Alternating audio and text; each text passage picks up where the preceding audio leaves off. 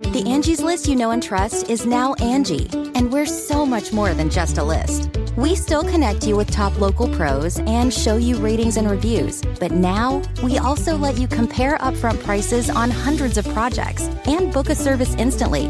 We can even handle the rest of your project from start to finish. So remember, Angie's List is now Angie, and we're here to get your job done right.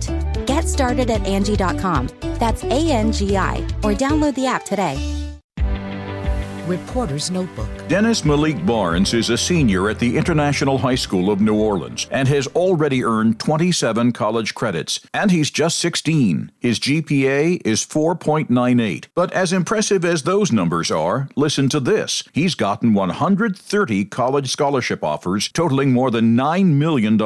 Administrators at the school are looking into the possibility that that's a record. How will Dennis choose which offer to take? He says he'll try to find the right fit educationally, coupled with the best financial offer. He plans to major in computer science, and he's thinking about law school. Dennis Malik Barnes, coming to a courtroom near you. Reporter's Notebook. I'm Christopher Cruz, CBS News.